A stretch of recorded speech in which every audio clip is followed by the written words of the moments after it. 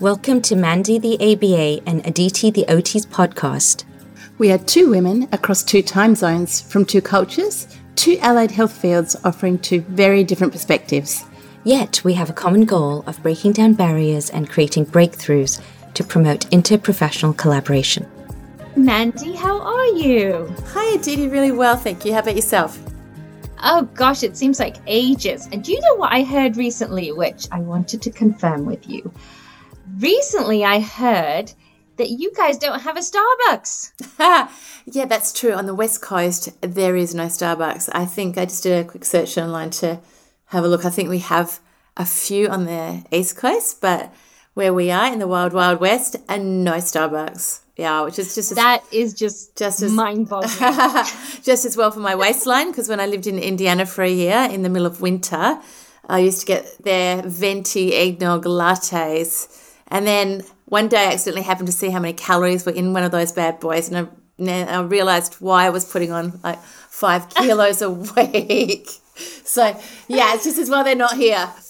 Oh my gosh, that's just so incomprehensible to us US Americans, because, you know, everything revolves around Starbucks. So just an interesting little tip. Yeah. Anyway, moving on, April is OT month. So I just wanted to give a shout out to OT as a profession and let everyone know what we do, because surprisingly, Mandy, it's been 100 years in this profession, but people still don't know what we do.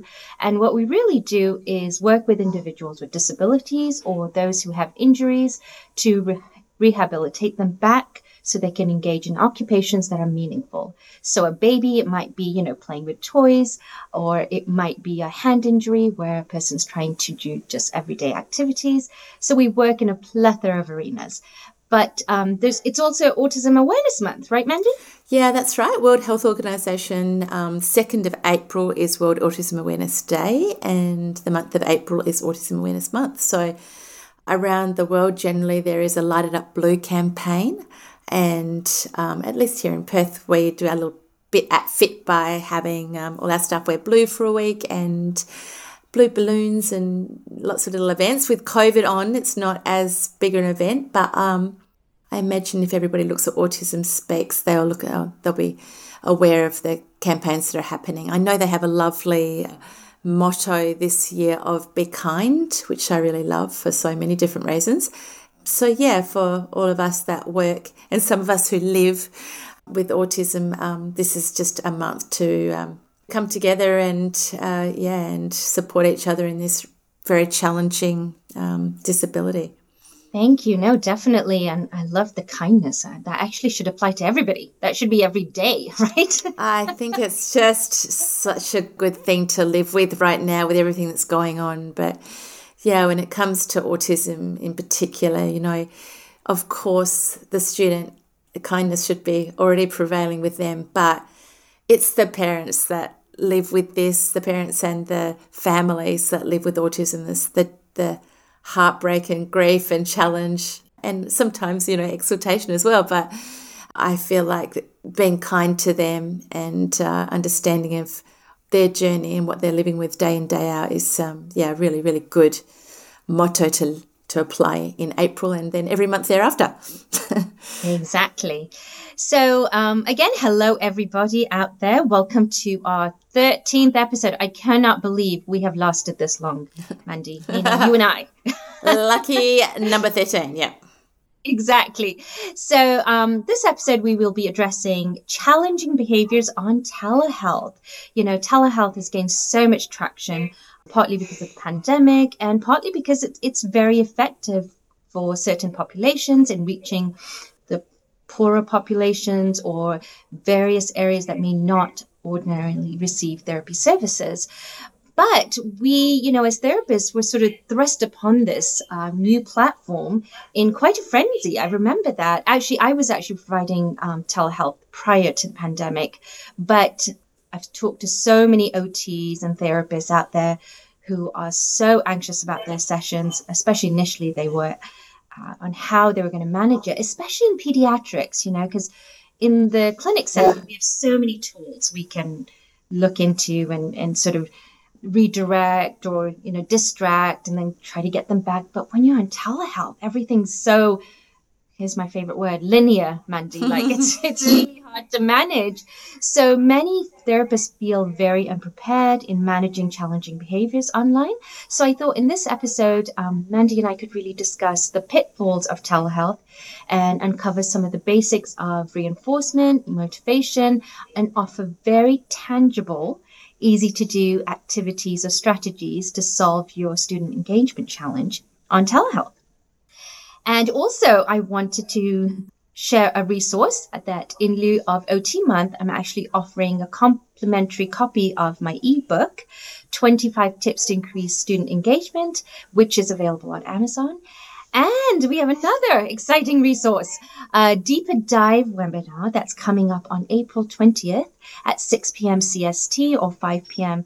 Eastern, which, Mandy, you'll have to calculate. What is that in Australian time? I can't keep up with the time differences. I know. I think it's about 12 hours now because we... 13. I think it was 14 before, and now it's back. 13. There we go. Back to 13. So it's only 5 a.m. in the morning for me. All good. So if you're so inclined, please join us. We will be discussing telehealth strategies on Telehealth Share, which is the website and the company that will be hosting our webinar. For OTs, you will be receiving CEU credit. And of course, ABAs are very welcome to join in and learn some aspects of OT in that interprofessional educational approach. And, oh goodness, I feel like I'm talking so much today. That follows into our shout out for Dr. Kaysen, who is the owner of telehealthshare.com. And she holds a doctorate health science degree in OT. And she is also the past chair of American Telemedicine Association for Telerehabilitation Special Interest Group. She is a senior editor for International Journal of Telerehabilitation. Gosh, mouthful. And has authored many articles. And she is the one who has asked us to do this deeper dive on her website. So very grateful. I'm very excited to be part of her organization. Okay, Mandy, let's get to the meat of it. So, OT's definitely struggled with telehealth, just from the management of client standpoint.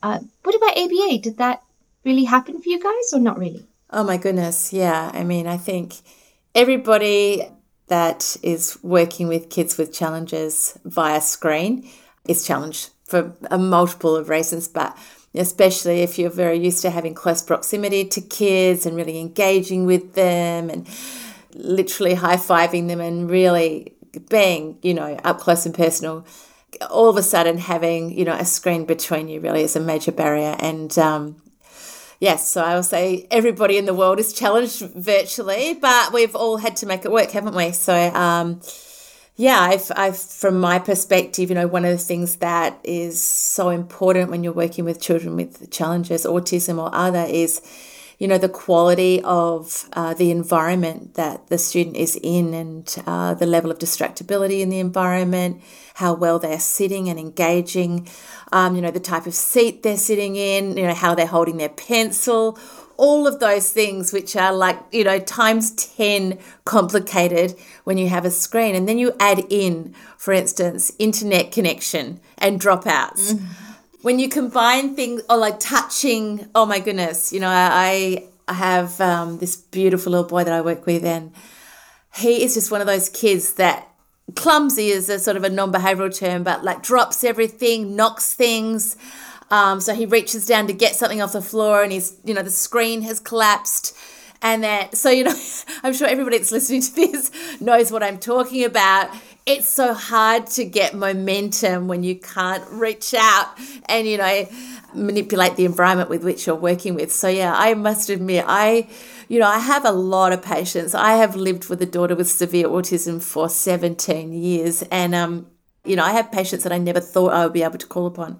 But there have been times, I tell you, with kids that are having, behavioural episodes over the screen where, I have been pushed to my limits, I think. And I think I've become a lot better as a result and developed some strategies that I think have really changed the way that I work virtually. Well, I will tell you from an OT standpoint, we really look at the environment context with every client. So I can absolutely empathize with that. That creates so much anxiety for a lot of us OTs. So when I first started telehealth, just about 2 years ago, I was petrified. I was like, oh my gosh, how am I going to do this? And I definitely had some challenges. And so I'm going to just give you a little case study of some aspects that occurred with this made up name and student here. Lena is a teenage student with ASD. She's nonverbal, displays some aggressive behaviors, definitely has some sensory needs, is nonverbal. Oh, I already said that. So she uses a device and can be very self-injurious at times and injures others. So when the therapist comes on telehealth, what she would do is just either turn off the computer or walk away. Mum would sit there with Lena to help, but the goals were very sort of self-care based. But even before we got to self-care, we had to engage her in like fine motor activities, for example, and she would just refuse to do anything. And when I felt like when the demand got too high in her mind, that's when she would start pushing or hitting Mum. And then the session would be over because we were like, okay, we have to regroup.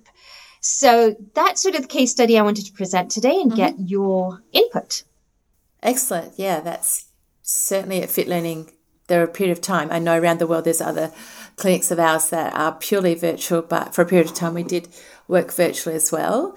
And I think, there are some students that we assessed, just weren't really candidates for virtual sessions.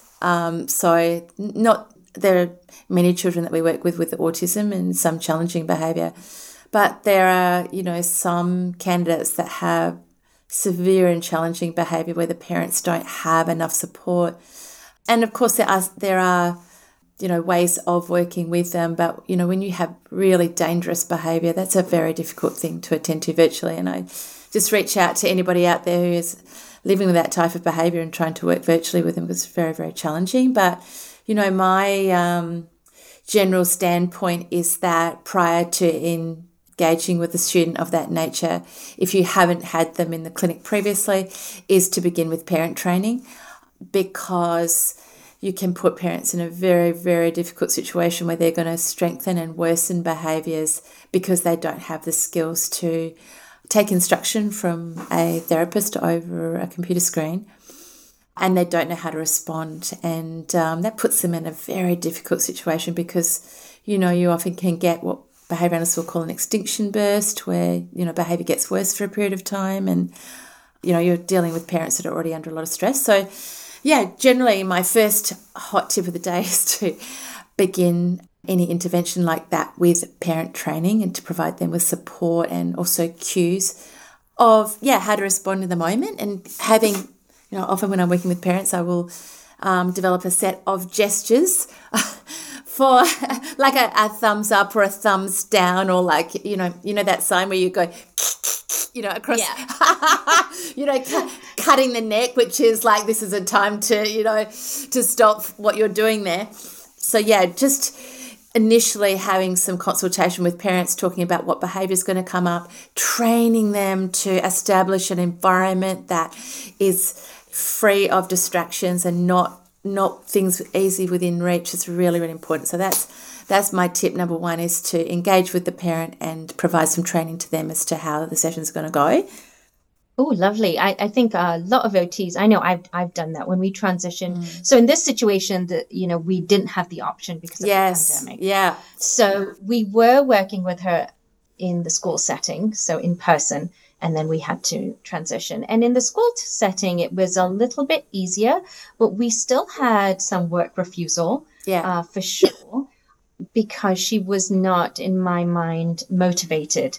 She was a sensory seeker, and all she wanted to do was play with sensory activities like, sand, like any texture. She loved that. She wanted to turn the faucet on and just play with the water, that sort of thing. So when we transitioned, it was like we did consult with Mum initially, and we were like, how's this going to happen? And nobody knew. So I think that's a really good idea, is to the gestures. I love that idea. We didn't really talk about that. but motivating her was really hard. So OTs really look at motivation and self-determination theory, which really looks at sort of the intrinsic, extrinsic aspects of motivation. And we're all very aware of positive reinforcement. But I think, when you have a student who just wants to engage in this sort of sensory activity and nothing else, we get stumped. I know I get stumped. I'm like, oh my gosh, where do I start? So yes, please enlighten me. Generally, as behaviouralists, we look at motivation being something, either a process of deprivation, in other words, to make a student more motivated is to deprive them of something that they like, or to satiate, which makes them less likely to want something. So that motivation is something you can create in the environment that increases or reduces something, a reinforcer as effectiveness. So, I mean, a very simple example might be, if you want a child to request water is, to give them some salty food. So that would make them much more motivated to ask for water. That's a simple example. But in terms of things that are really, a student likes, literally by depriving them of something that they really like for a period of time, is going to make them more likely to want to engage in work to get it. So, this is again where parent training can come in to say, if in this case, the student, the things that she really likes to work for, as much as possible, prior to my session on that day, can you ensure she doesn't have free access to it? That it's given to her contingent on, something. That's one thing. And that in particular, that comes to iPad time. So,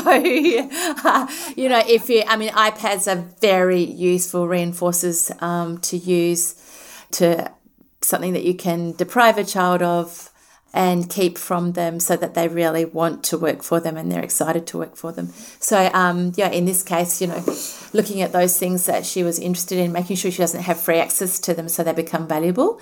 And that is one way of creating motivation. So this is somewhat of a pause button that I have to put in here because I know what OTs are probably thinking.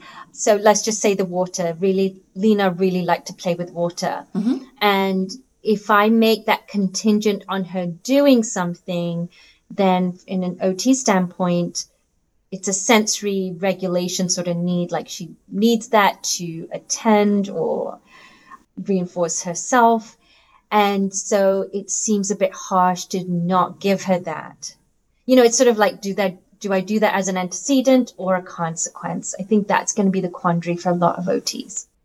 My view is that when you're working with a child like Lena, people are obligated not to take the easy path that is like a short-term goal, but look at, long-term goals for a student like that.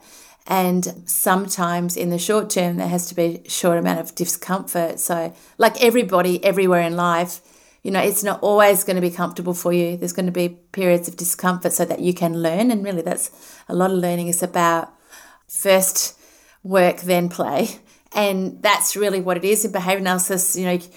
We call it the pre-MAC principle, but I think our grandmothers, it was called the grandmother's principle. First you eat your peas and then you get your ice cream. And, most places in life, that's real life. In other words, you don't go to get work, get your wages up front and then do the work. Everywhere in life, just about, you have to engage in some response effort to get something. And if students are just allowed to have free access to things all of the time, it doesn't create an environment that motivates them to work. Think about it. What you're trying to get these students to be successful in is school. And school is, you work, then you get recess. You work, then you get lunch. You work, then you go home. And you have to create an environment where students are comfortable having things removed from them for periods of time to engage in, appropriate activities and wait to have things handed back to them. So, I don't think it's just behaviour analysts that will say that is a good strategy in life. And also to have someone that is instructable because they need to be instructed to learn and tolerate things being removed from them for short periods of time initially so that they can, with the absence of aggressive and challenging behaviour, so that people feel comfortable working with them and parents can engage with them and teach them incidentally throughout their day. So, if we provide a lot of things up front to people without, having to engage in any effort to get them, it becomes almost impossible to work with them. And so it sounds a lot harder than it is, because you can start with very, very small response efforts. So what do you mean by small response efforts? Well, literally, with some kids that are not used to having items removed from them or not having free access to them, you literally might just reinforce them for allowing you to touch it. Not now, virtually that's hard, I know, but like short periods of time, like literally put your iPad or, take that item, put it to the side, really nice work, give me a virtual high five, now you get it back. So, just tolerating small removals of items with the absence of challenging behaviour allows you to teach and then reinforce, which is, I guess, the next question that you would have to me. If we can create an environment, you think about it, a time, I'm just thinking about what my partner will do if I've had a late night doing a podcast, which is tonight. He'll say the coffee machine is on. And when you get up out of bed, there's your favorite coffee on the desk. Like that's deprived. That's right. That's creating motivation to get me up out of bed. And I don't think anybody would say that's cruel or mean or depriving anybody of anything. It's just putting something in between asking for a behaviour and then delivering something. And when you create an environment that the deprivation of that thing or is contingent on doing a behaviour, then you can increase somebody's motivation. If they get it for free all of the time, then, they're unlikely to want to do anything for it. So let me tell you what we did with Lena, because it sounds somewhat familiar, because it was on telehealth. What we ended up, and obviously it's easy to get access to water because she's at home. So we just picked some sensory activities that she liked. You've probably seen that little slippy. It's like a water-filled snake. Have you seen that? It's a sensory toy. Yeah, so she loved that. And that was one of her favorite toys. And we just had Mum put it in a box. And she only had access to that during telehealth sessions. There you go. So I guess there was somewhat of the deprivation. I mean, I'm sure she had access to other things that were sensory because we knew she liked that. That worked for her. But whenever we'd ask her to do something, if it was really simple, I think, which is what you were getting at, like the response effort, we had pom-poms that you had to put in a bottle. She would do that and get access. But if I upped the ante at all, she would just turn the video off. Yeah. Or walk away. Mm-hmm. So, and I know a lot of therapists are dealing with that on telehealth. So what are your thoughts on that? Or what do you do in that situation?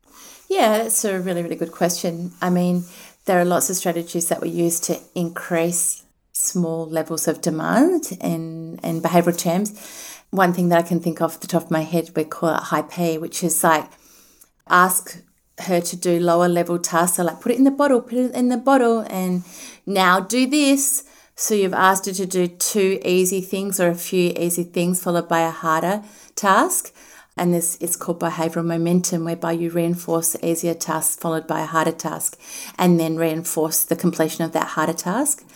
You can introduce choice into the scenario whereby she chooses which activity she does first. If you can provide some sort of cue to a student as to, the choice between activities, there's plenty of research to show that choice lessens the aversiveness of tasks presented, and ask her which one she wants to do in which order. There is obviously immediate reinforcement for engaging in behaviour that you want more of. So literally just asking her to do one practice of a certain thing in order to access either the item that she would prefer to do.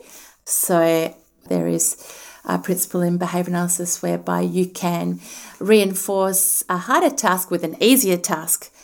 And then, training mum to help prompt her to get through a harder task with high rates of reinforcement, so that she's getting assistance to do it, and then you fade that prompt over time.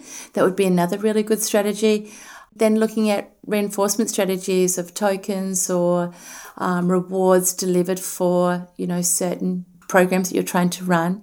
either immediate access to some sort of preferred activity or, building up tokens where she would cash that in for doing more tasks. So, lots of different things there. And then, of course, having the greatest party on earth, if that's what she likes, like attention and tickles from mum and all the great stuff, what I call like the light switch on approach. That is like when she's doing what she's supposed to be doing, the sun shines in her, the light shines on her, and when she's not, the light really dims down. So, behaviour is called differential reinforcement, like providing high rates of praise, attention, and all those things when she's doing what she's supposed to be doing. And then I guess, the other thing is then looking at the difficulty of the task that you're asking her to do and making sure that it's not too hard for her. It's not that the response effort is not so high that it causes her to, to refuse to do the work. Okay.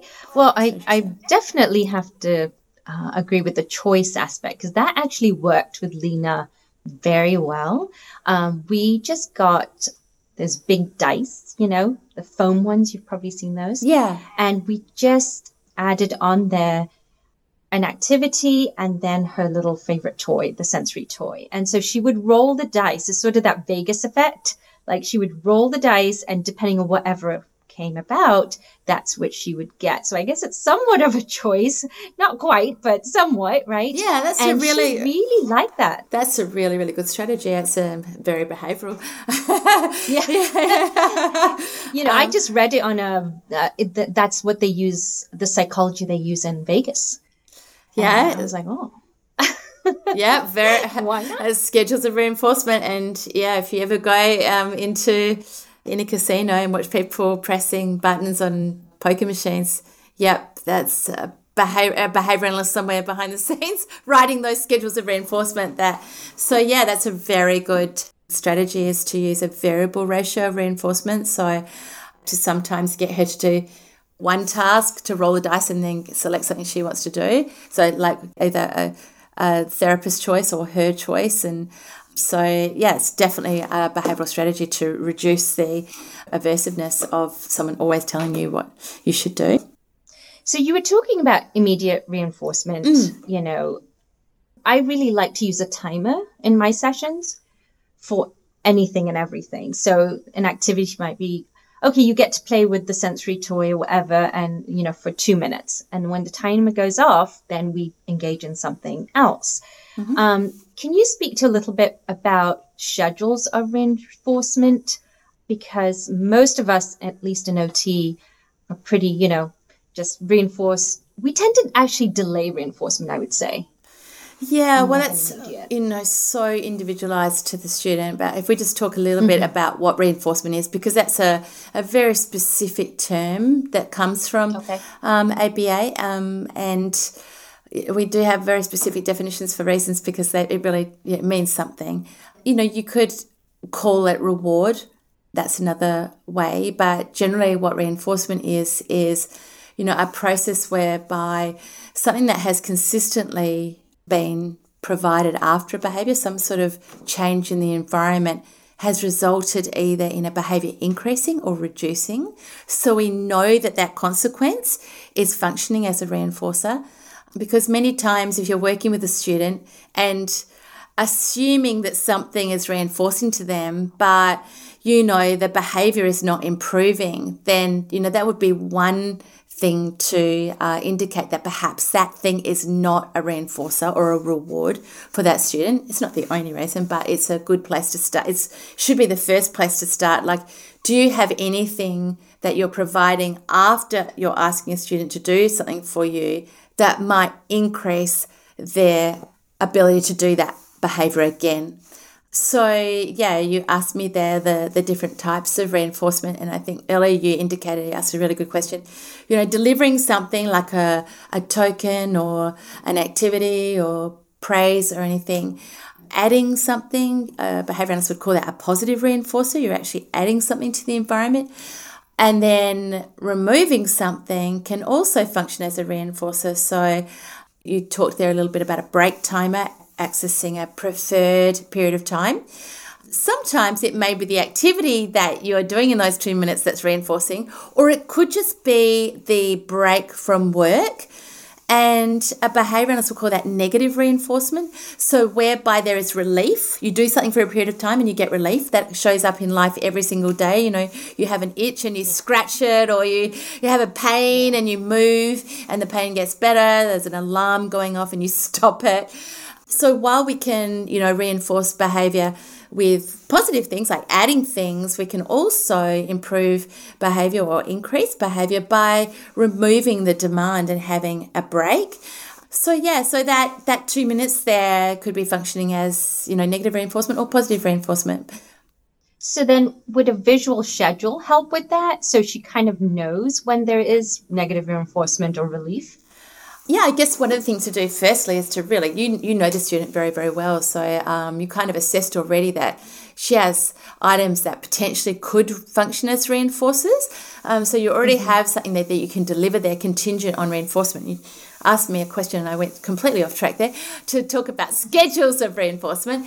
So if you have items that you really know she likes and you've already talked about putting it in a box, so you're already doing your own building motivation there by depriving her of those things and keeping them for your session and pairing yourself with the most preferred reinforcers. That's another way of getting, really good instruction, is making sure that you're the one that has control over those things and that you're paired with all the fun stuff.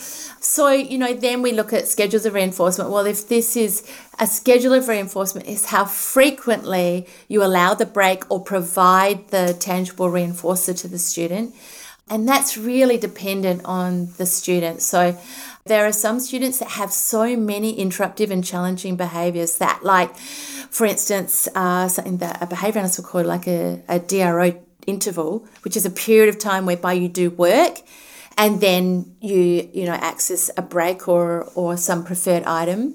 Some students just aren't capable of working over time without, reinforcing behaviour intermittently. So there's some students that literally, I have kids that I work with and they will do 1 to 2 things for me before accessing, like a 30-second break and lots of praise and tickles and their most preferred items. Whereas then I work with other students that have been working for long periods of time and can do like 15 to 20 minutes of work before they access a break.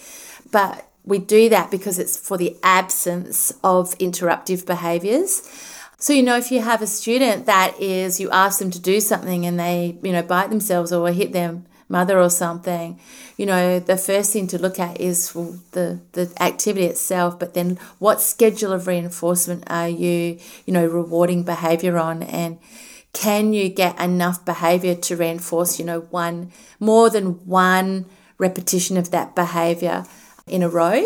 And if you have such high rate behaviour that it's interspersed throughout the session, then that's a really good indicator that it's potentially too hard. You need to go back and get some success with easier behaviours. And so it's obviously very difficult to advise everybody on what to do with every student, but the general level of demand is high, high rates of challenging behaviour. Then to get instructional really good relationship with a student is to go back to tasks that are super easy for them and build upon that in the absence of those, challenging behaviours. So if you have a student that you've been working with individually, like I had been working with Lena, and then we had to go into this virtual setting, the environment changed. Yeah, so that's right. It sounds like what I would need to do is sort of go back up a bit, back down on my demands and sort of reestablish the relationship of me being the giver of good things and lowering the demands because now the environment has changed. That's absolutely, very, very good feedback there. And so that's sort of what we did. But as I said, as we increased the demands, she did start displaying more behaviors.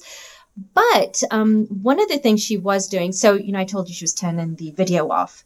So Mum put the computer a little higher up so she couldn't reach it. Yeah.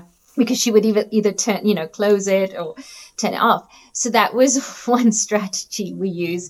So then what she started doing, she's actually quite clever because she started walking off. She was like, fine, if I can't reach the computer, I'm just going to walk off. Yeah. So we just created boundaries. And so I will say for OTs that, we're very resourceful, very creative, definitely. And the speech therapist and I were working together at this point. And what we did is just put a blanket. And as long as she stayed on that blanket during the session, she got to play with her favorite sensory toys. You mean after the session or in her break? No, during the therapy session. Right. She had to stay on the blanket and then do, we'd roll the dice and she got to do one activity or two. And the only way she could access the toys was to stay on the blanket. Yeah, right. Yeah. After. So I think creating boundaries is so important on virtual learning. Yeah. If you can't do it because you're not there in person, I think that's one of the hardest things, unless you have some other strategies. Yeah. Again, so individualized to the student, right? I mean, depending on what work you're doing with them, at least the work that I do, even with children on the spectrum virtually, they need to be, really attending well and, be able to maintain eye contact and, and follow instructions really, really well. And so, what I always do when I'm working virtually is to make sure that behaviour is dealt with before we go on to too much work. So getting, reinforcing, looking at the screen, sitting with their hands folded and, answering simple questions if they're verbal or if they're non-verbal, engaging in non-verbal gestures like virtual high fives and things like that to build what we call instructional control, but like compliance, if you like, in a really fun way. So the first thing I always do, not just with kids on the spectrum actually, but when I first start a session is okay, let's get super ready for this session. Give me a high five. Unbelievable. Look at me. Amazing. Show me those folded hands. Bang. You're on break. So you get this momentum of high rates of following instructions in order to access their break. When you get kids that are, and don't get me wrong, we get them too, is closing the screen or even, and this is not just kids on the spectrum, I accidentally pressed the mute button. My headphones are not working. That really requires education of the environment and having mum there to check in with you on, what's occurring in the environment and then, prompting the child back to work. I love the, manipulating the environment so those things are not easy. It requires a response effort.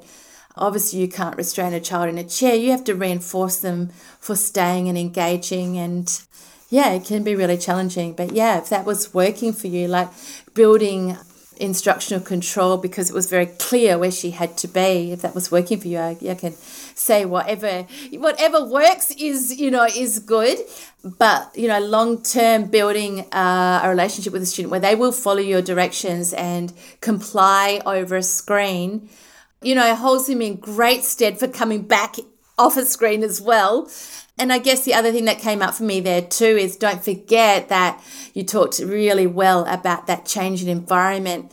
Very frequently, even if students are very good in a therapy environment, their behaviour at home is under very different schedules of reinforcement. Frequently they have free access to reinforcers or, preferred items. They don't have to follow instructions on the first presentation of the instruction. They often run away. So, this is an environment that they're probably used to having a lot more freedom. And, depending on the parent, there's a lot less success at home in following instructions and being compliant. So you're also, you're also dealing with that, what we would call sort of behavioural contrast, which is a different, schedule of reinforcement. It's kind of like at work you get paid, $1,000 a week or something, but at home these students are probably getting paid $1 million a week effectively, And so all of a sudden you say, no, now you have to work for $1,000 a week, and they don't like it. It's like, they're getting paid a lot less for getting what they would normally get. So that what you were talking about there in changing environment is so important to look at. How do we create an environment where they're not just, getting things for free all the time and all of a sudden they're more likely, building that motivation is about slowly creating an environment where they don't have free access to things all the time. So, it's the first thing, it's really assessing that environment, parent interview, asking them what they normally do in that type of occurrence when they get, because, work refusal over a screen, that's not the only time that student is going to be engaging in work refusal. It may be that she's refusing to brush her teeth, she's refusing to come to the breakfast table. So helping a parent develop strategies so that they're following through on what you're doing as well outside of session is so important. I love it. Love it. Mandy, the whole, when I was thinking of the environment, I was thinking more tangible, right? Like items. But you really brought it to my attention where you need to change the reinforcing environment too. Yeah. That was such a good point. I never thought of that because you're right. They're getting access to reinforcement at a very low response rate at home. And then now you're in the home, essentially, via telehealth, and you're telling them to do all this to get the same thing. So what a brilliant point. Thank you for that. So right. I've had verbal kids where I have, perfect instructional, perfect compliance in the session, in our clinic. And then we go home and you just get these, they open the door and then there's two big eyes going, oh no, like now she's in the home environment. And often I'm sure there are a lot of professionals there that have been in the home environment as well. What happens at home is often very challenging for parents, and they're kind of embarrassed and really challenged by, the way that kids behave at home. And so, really taking that on up front. I know it's very hard, particularly for, sometimes, Aditi, when you tell me you have 50 minutes a week or something, I just want to, pull my own hair out. Because building that, parent engagement and having them on board and having them, not reinforce behaviour behind the scenes or often what will happen, I've found with parents, is they're like, the session has to be successful. Like, they're so time pressured and they want to get something out of the session. And, they're like, if you do this for me, I will give you this.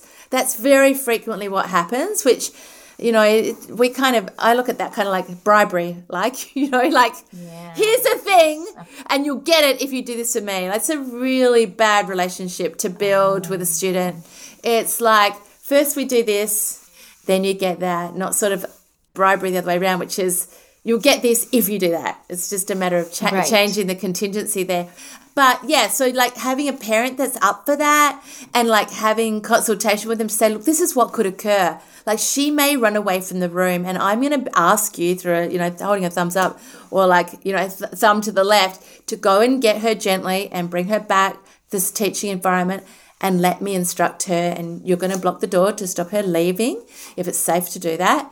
And we're slowly going to reinforce her for coming back and engaging in the environment, like providing parent consultation like that and, reinforcing the parent when they get it right and giving them feedback when they are challenged is so important to this whole process. So I'm so proud of you, Mandy. I didn't have to push the pause button. You addressed the bribery and reinforcement question all by yourself. I'm not sure I answered your question on schedules of reinforcement. And, sitting next to me on this table is a book by Skinner, and it's about, I'll put it in inches for you guys, 3 inches high on schedules of reinforcement. But, in summary, it's basically, what we call, if you're going to continuously reinforce a behaviour, it would be, the student does one thing for you and then, you immediately reinforce that behaviour with, a lolly or some time with her sensory toys.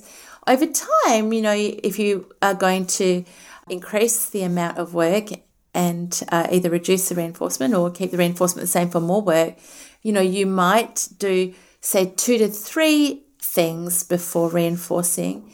And you might reinforce, every second or third response. And that's what you're talking about when you're going to a casino, is that in a casino, it might be something like, I think I remember reading, the schedules of reinforcement are somewhere between, on a poker machine, is that what you would call them there? I think so. Yeah. I'm not a casino person. That's what we call them here, but like between every 25 and, 75 presses of that button, you might be given a prize of some sort. And don't think you can just go and count the responses and hold out in hope that you're going to get rewarded, because they have varying schedules of reinforcers depending on the, the actual game. Some of them are really complex. I have actually tried to count before to see like what their schedule of reinforcement is. Not very successfully, otherwise I would have plenty of money by now. But that schedule of reinforcement is really important, because the main reason is, first of all, you can't get a lot of work done if you're reinforcing every single behaviour, obviously. But second of all, what we know from what Skinner found in all of his work is that you actually start to get much higher rates of learning when the student can't predict when the reinforcer is coming. And so, with variable schedules of reinforcement, it's less obvious to see when the reinforcer is coming. And that makes, the rate of work tend to be higher. And so over time, even with my really challenged little students, just one of them now, he's been on continuous reinforcement for quite a few months. We've just been able to move him to a variable ratio of reinforcement. So between every 2 and 4 responses that he does for us. And he has just gone so beautifully. His rate of engagement has increased and he's working harder for what he was getting previously. Getting students to be able to do more work for either the same or less reinforcement over time is about, what schedule of reinforcement you're providing. Oh my gosh, there's so much there. I don't even know where to go. There's so much good information there. But I just want to add one thing. I think reducing the expectation means greater possibility of success, which in itself is a huge reinforcer intrinsically for that client or student too. So I really love those strategies. Thank you so much, Mandy, for explaining all that. We have covered a lot. I think we could have done a whole episode on schedules of reinforcement, and we may have to do that. But I do want to talk about what we're talking about next week, which is skin picking, pulling, biting, all those habitual behaviors. That's what we will be discussing. And we will be doing a case study specifically on a student who is skin picking, and it's gotten to the point where, it's very injurious to them, and what sort of strategies we can use to address that. So that will be definitely an interesting episode. And I'd like to leave with a little shout out again to our deeper dive that's coming up on telehealthshare.com. Please register for it. It is all about what we discussed here today, but a lot more on addressing challenging behaviors on telehealth. It's on April 20th, once again. And then look for the link to the complimentary book for OT month. It's an ebook on 20 tips to increase student engagement on telehealth. It will cover some of these principles we talked about today, but a lot more, including the infamous Vegas effect, rolling the dice, unboxing, video modeling, using balloons, etc., and how to increase student engagement overall. Thank you so much, and we'll see you next time. Remember, the most valuable resource we have is each other. And without collaboration, our growth is limited to our own perspective. So #collaboration over competition.